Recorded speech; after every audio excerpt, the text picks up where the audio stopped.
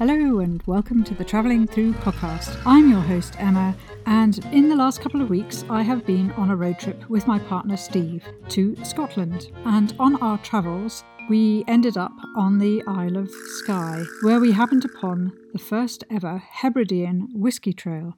The Whisky Trail was coordinated by Cindy Campbell, who I was very fortunate to meet and who introduced me to a number of the distillers. The distillers involved in this particular whisky trail came from the Isle of Skye, the Isle of Raasay, from Jura, and from the Isle of Harris and Lewis. I had a very enjoyable conversation with Neil Matheson, who is the chief executive of the Torreveg Distillery and the youngest distillery on the Isle of Skye. And my other discussion was with Stephen Marriott, my partner. These are his reflections on our visit to the Isle of Raasay for a whisky tasting there. This is just a snapshot into the various whiskies and of course the many whiskies that are distilled in Scotland. But I hope it gives you a flavour and a taste to try one of the many that exist, and perhaps you'll be able to find whether you like a strong peat, a soft peat, or in fact no peaty flavour to your whisky. Well, hello, this is the Travelling Through podcast, and I've managed to grab Neil Matheson of Torreveg Distillers. But we're at the first ever Hebridean Whisky Trail Festival, and Neil, you've been one of the founding members of this trail? Or this? I suppose so, because the longest or the oldest distilleries open are very, very well established. Yes. I suppose it took 3 or 4 new distilleries to join in to feel that there was a need for a trail that specialised in the islands that we were on. And we're all obviously approving of anybody who wants to help us get people to the distillery and buy the whisky. Definitely. Yes, yeah. Buying the whisky is important. Absolutely. Because it takes such a long time to build the distillery and age the whisky that by the time we have whisky that we can sell, we're very excited about selling it. Well, I heard that actually initially it was meant to be 10 years that you had to wait before whisky could be sold, but you... I think that on an island like Skye, we even underestimated the time it took to build a distillery. Okay. Because you're in a very old building. We're in a historically protected building, and we estimated 2 to 2.5 years. Yes. And that is about the same length of time that it takes to have your stills delivered by the still manufacturers. Oh. And I think during our build process, we recorded a 1.5 years where it rained every week. Oh God. On Skye. Yeah. So by the time we got to the end of the 4th year, our master mason had actually taken the wheels off his caravan and moored it to the ground and was living there full time. Because obviously I'm a building surveyor by trade and conservation, so I understand fully the difficulty in actually reconstructing almost in a very conservative way. And the way we looked at it was a restoration program. Yeah. It would have been an awful lot easier for us to build a new building and put in the perfect size pieces of distilling equipment that made the life easy for us. Yeah. But instead, our investors chose to do 2 jobs at once, which is restore an old building and produce a distillery. And I've only got myself to blame because I found the building and I knew about the building and I recommended the building. Oh, did you? So it's probably my fault.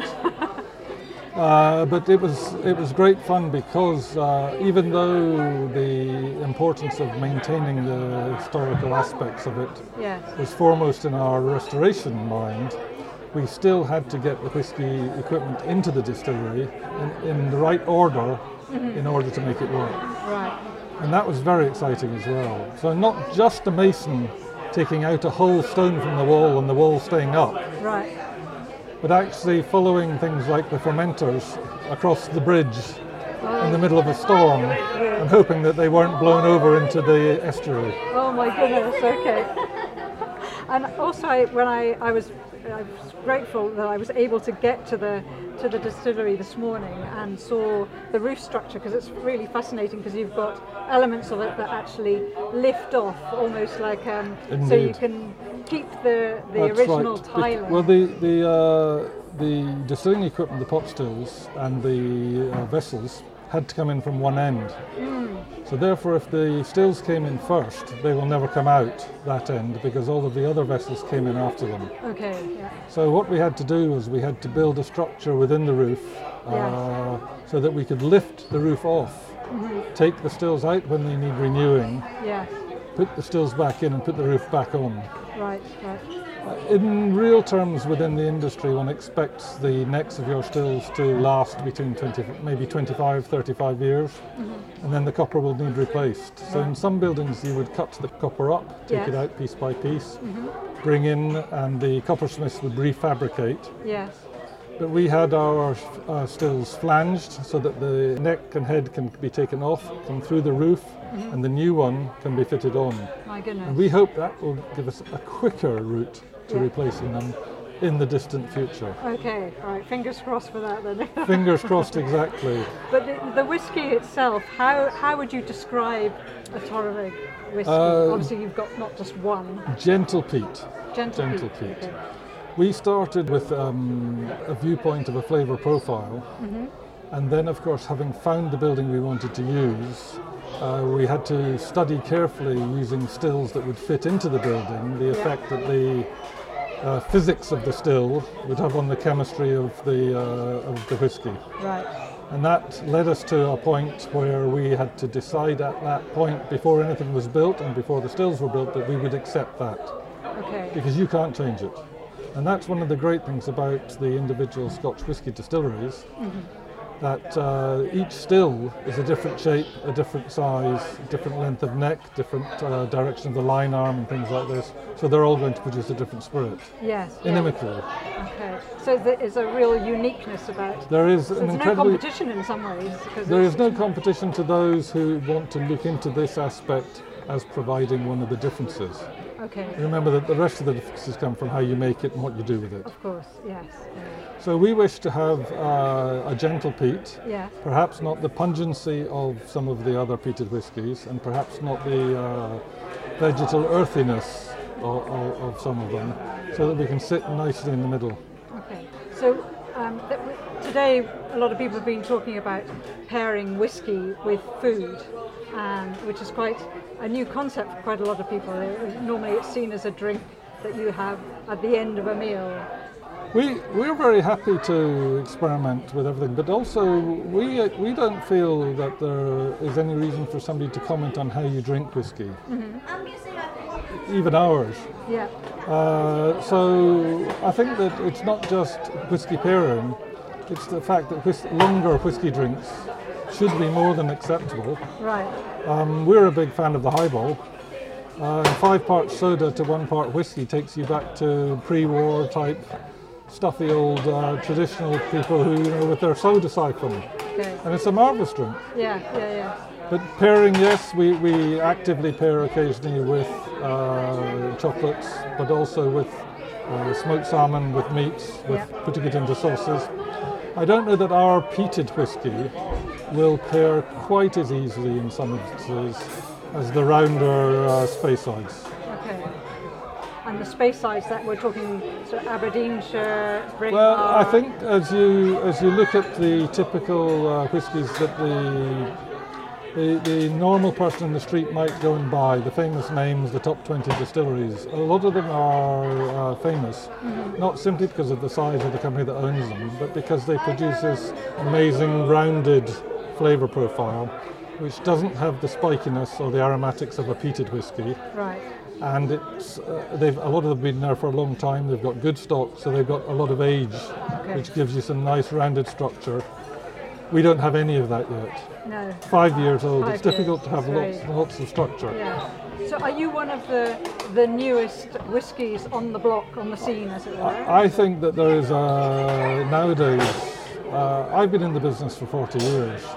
And for perhaps 25 of those years, the number of Scotch whisky distilleries didn't differ by more than 2 or 3, as one might close and one might open. Oh my goodness, okay. But nowadays I believe that there is probably somebody who can produce whiskey new every 3 months.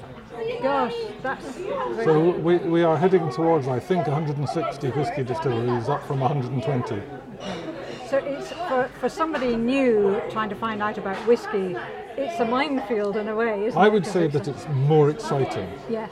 Okay. Not yes. a minefield, Not a more minefield. exciting. More exciting.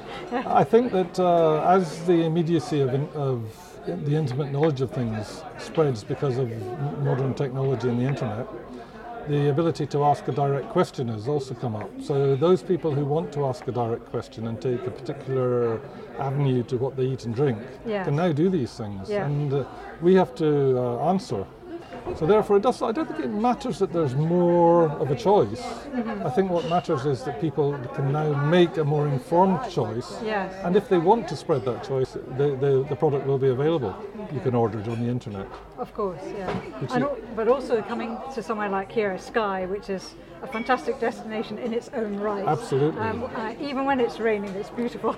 It depends on the rain. That's true. Horizontal rain is never beautiful. No, that's true. We're very lucky. Our distillery is on the beach, Yes. and when the wind blows in the right direction, you can walk a metre out of the building and not get wet because it blows it past the roof before it comes down. Incredible. But one of the things about coming to Skye is somebody trying whiskies for the first time has an opportunity to sample yours, Yes. as well as Talisker, Talisker. which is a very well known one, That's right. relatively speaking, and we also can Rassay. we can consider that Rassay, being a close cousin, Yes. is part of the same yes, setup. exactly. Yeah. And so very close. And the good thing about going to Rassay is you don't have to take your car. No, I did that yesterday. Actually, it was fantastic. And But I think that the way we view it, we have a very nice site just as you come onto Skye from the bridge yes. and from the ferry.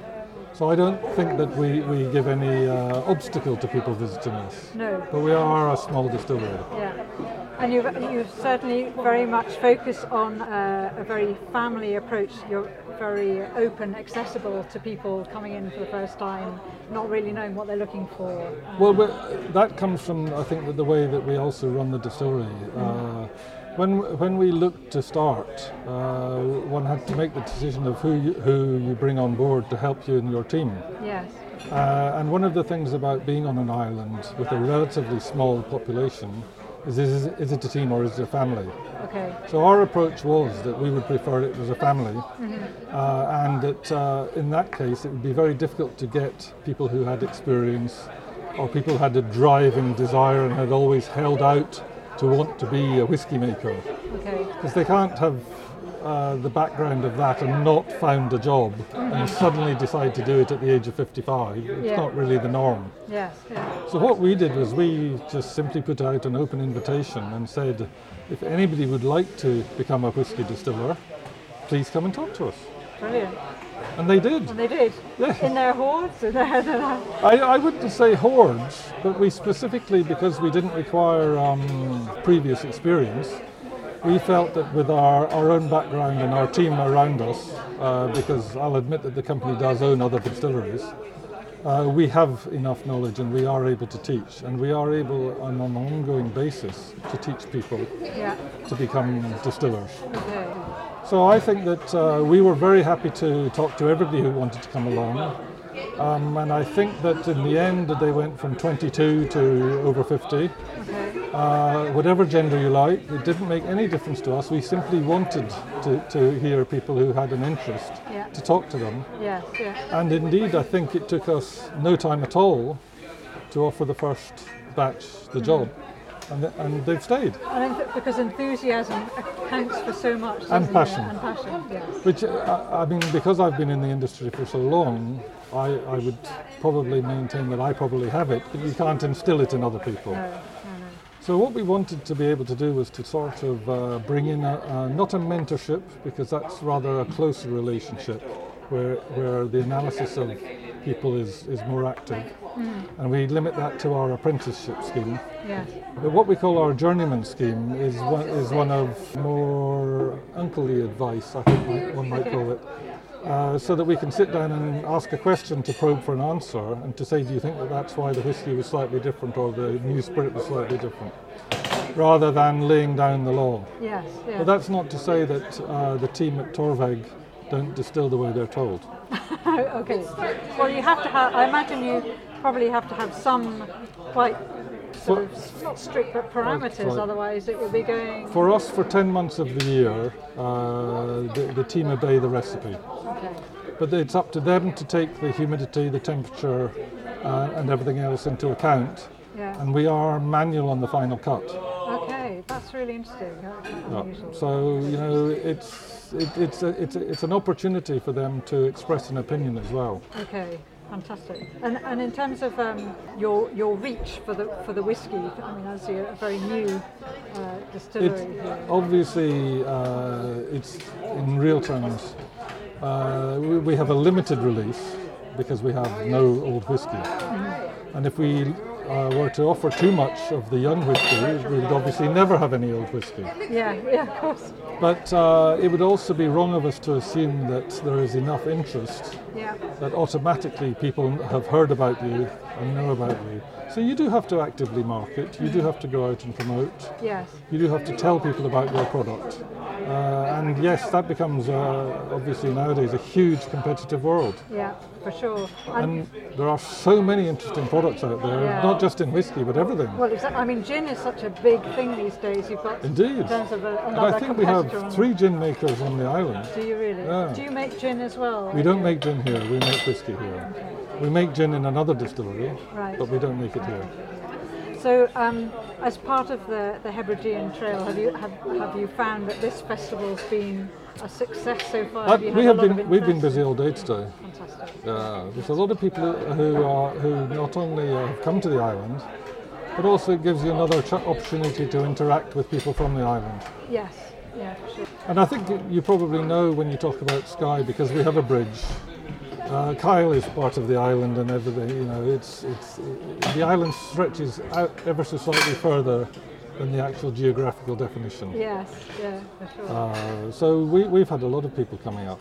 So people listening to this podcast, where can they find out more about your whiskey? Well, obviously they can go onto our distillery's website, and then if they want to know more about the actual whiskies, there will be branded websites for the whiskies. As a whiskey company with several decades of blending and bottling, Yeah. we not only have our single malt distilleries, but we've been involved in producing whiskey since the 90s. So we've been making blends, predominantly blended malts. Okay. And so we have actually, we are fortunate enough that we have an active marketing of these, and we're part of a group, and that group has a stretch which includes wineries, distilleries, and liqueur making. Okay. So we have a bed of expertise Yes. that helps us with both production and with the onward sale, and obviously one hopes with stretching the word to a wider audience. Although you've got to say that for the smaller craft size distilleries, we're rather happy we have that parent company, Yes. because the job is not easy. No, I can imagine it is not. Well, there's just so much competition, and also as you're the second legal distiller. But are there still illegal distilleries around? I couldn't possibly comment. Okay, right. I think that somebody asked me this question once, and if you were to buy one of the less expensive electric kettles and put tinned beer or bottled beer into it and hold the button down, the act of boiling off the fumes of your beer is distillation, if you collect what comes out. Yeah. So anybody with a kettle could say that who wanted to ruin it and put beer in it and burn out the element could probably claim that they've distilled Okay. if you collect the vapor. Yeah. I wouldn't recommend it. No. So again, I don't think that there are serious moonshiners. No. in Scotland. Not that any of us are aware of. I believe that during my career in the industry, the view of Her Majesty's Customs has changed.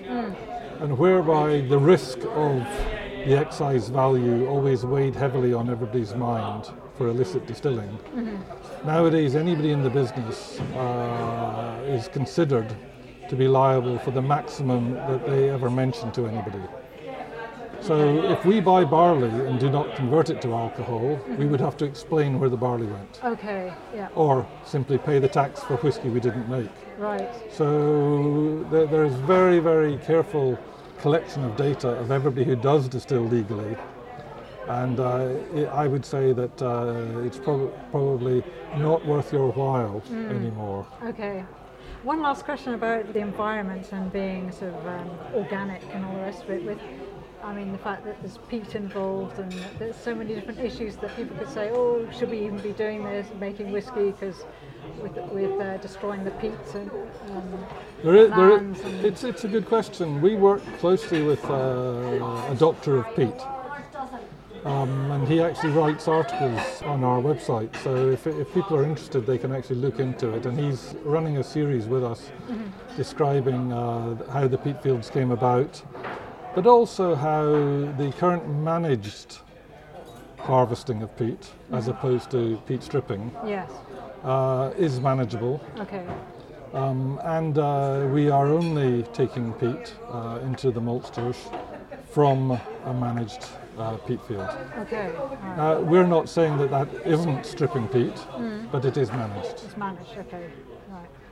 Well, but there is quite a lot about peat, and obviously one can say it's all bad, but it is an inimitable flavouring in a lot of Scotch whisky. And in terms of Brexit, has that had an impact? No import directly, okay, because we're a user of Scottish barley, a user of Scottish maltster. Obviously the water comes from Skye. Yes, there's a lot of that. There's plenty of water. Our yeasts arrive as we expect to, and we are importing barrels, and 2/3 of our barrel stock, we have Spanish barrels, French barrels and American barrels. So 2/3 of them come from outside of Britain. They have been arriving. Okay. So at the moment we have felt that there is very little to harm the way we work. Yes. And because it tends to be that the bottled product is still in demand, and we move them in whole containers, even though we only bottle a few bits and pieces every year, right. we're not in that much of a hurry to keep the pipeline as full as an FMCG supermarket product. So I don't think that we've currently suffered. Okay. It may be different if the COVID and the problems with global transport and logistics cause us much more problems. But we'll find that out hopefully as we recover more over the next year or so. A strategic move as well to have your distillery very close to the ferry link to Mallaig as well. Or is that just again? No, well, with my ancestry up here, Skye was the chosen island, and the fact that it had a bridge was indeed a very important factor. Okay. Our other distillery is in the Scottish borders and is actually on the main road. Right, okay. So, we're not blind to the fact that logistics is a big element of what we do. Yeah, but the setting that you have is absolutely exceptional. I think to paraphrase one of the large brewers, possibly the most beautiful distillery in the world. Wonderful. Thank you very much, Neil, for taking the time to talk to me. To learn more about Torabhaig whisky and the other whisky distilleries that were involved in this first ever Hebridean Whisky Trail, go to hebrideanwhisky.com. That's spelt HEBRIDEAN, whisky, WHISKY.com. I'm back in England now with Steve, and I've managed to grab him for 10 minutes of his very precious time to talk a little bit about Isle of Skye. And I've just poured him a whisky to loosen his tongue and let the words flow. So cheers, Steve. Well, hopefully it does the trick. Thanks, Emma. You and I were really fortunate enough to get across to Raasay by the boat. We did. Actually try one of the whiskies, and I'd like to know a little bit about your thoughts on that and just generally about the distillery, because it was a very interesting tour, wasn't it? Well, you make us sound like alcoholics, Emma, taking a ferry all the way to a distillery just to taste some whiskey. But yes, we went to Isle of Raasay, which is, I guess, just across the Sound from the Isle of Skye. What was it, about a sort of 20-minute journey to the island? And we had a great time at this newish distillery, getting the tour, tasting some of their different brews, and having a little wander around the island as well. It was a very humbling experience, wasn't it? Because it's a very small island, and it has been quite famous for the book about Callum's Road, about the guy who built the end of that road. But we didn't actually go and visit that. However, one of the things that came out of it was that because it is such a young distillery, that it's actually employing quite a lot of the local islanders, and people have moved to the island too to sort of re-inhabit it almost. Yeah, that's right. You reminded me of that book. Callum's Road was pretty much everywhere, in the sort of tourist shops or book shops. That obviously focused on more on Scottish books, and obviously that way in the Hebrides. And I mean, obviously, being a little island in the Hebrides, Raasay, obviously junior to Skye, there weren't so many roads, and so this chap had to struggle to build his own road to link, I guess, connect his house to the ferry, I guess.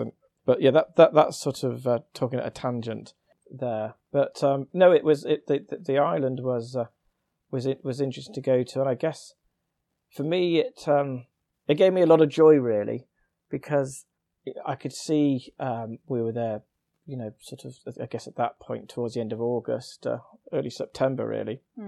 And you could really see how the Isle of Skye and other parts of the Hebrides had really suffered what was in their peak season, suffered for not being able to get staff, seasonal staff, because, I mean, obviously the Hebrides are further away, so it's always going to be a bit more of a struggle to get staff that far out than when it's only seasonal work. But in the past, they would have been able to supplement labour by, of course, being part of the European Union, and been able to get people from overseas, whether it's Spain, Italy, Eastern or Central Europe, and a lot of workers would be able to find work there, as generally classed as unskilled work, and of course being part of the European Union, not needing a visa. Now at the peak of their season, it was so sad to see so many restaurants and hotels and people we speak to having to turn away business because they couldn't get the staff. They had to be closed 1 or 2 days a week. Often lunchtimes they couldn't cater, they couldn't manage, or they had to have one less cover an evening. Exactly. And it was, we were basically told that anybody could get a job at there if they wanted to, as long as they could. Had 2 arms and 2 hands and were prepared to do a bit of work, but obviously we could if we wanted to. Any British person could, but obviously it's much harder now. If you're European and don't have a British passport, so it was so tough. We stopped 4-star hotel, popped in to have a look at a Saturday lunchtime, empty because they couldn't get the staff, and that story is not unique to them, as I say. But going to the Raasay distillery, I think their population was something like 150. And the distillery now, I believe it's only about 5 or 6 years old, is now the second biggest employer on the island after the ferry companies. But it was attracting, as you should say, from what we picked up on the story, it's a very young company. A lot of younger people who had left the island and maybe gone away to study had come back, whether it was just their summer holidays or attracted back there longer term to work at the distillery. And I have to say, after visiting some of the bigger distilleries in Scotland, especially some of those now which are very much in the hands of the big corporates owned by the big breweries now, the big drinks companies. We all know who the big 4 or 5 are across the world. Very corporate. Okay, they might still make nice whiskey, but you just thought it was a bit like sort of you're getting off the bus and it was a tick box exercise. The staff weren't really invested in it. They weren't really engaged. They were just going for the motions, you might say. Whereas on Raasay, the young staff behind the bar there, we would even do little tasters with you, even if you weren't on the tour. And they were so happy to talk about the company. And the lady which did give us a tour and did the tastings of their different brews of Scotch whisky they did, she was an islander, and she was just so passionate about it. And it was interesting, her husband also worked for the company as well, and I believe he in distribution. And it was a company where everybody, it was all hands on deck. Everybody seemed to sort of multitask and know the different jobs. And I think it only probably employed about 50 odd people in total. But they're opening another one, and in another part of the Hebrides, I believe. But that was interesting to see. It is still possible with passion and a great product. Yeah, and belief, I think, also. Yes, and, it's very remote. To get to Isle of Skye, then have to take another ferry, which, there's only sort of 5 or 6 ferries a day, I think.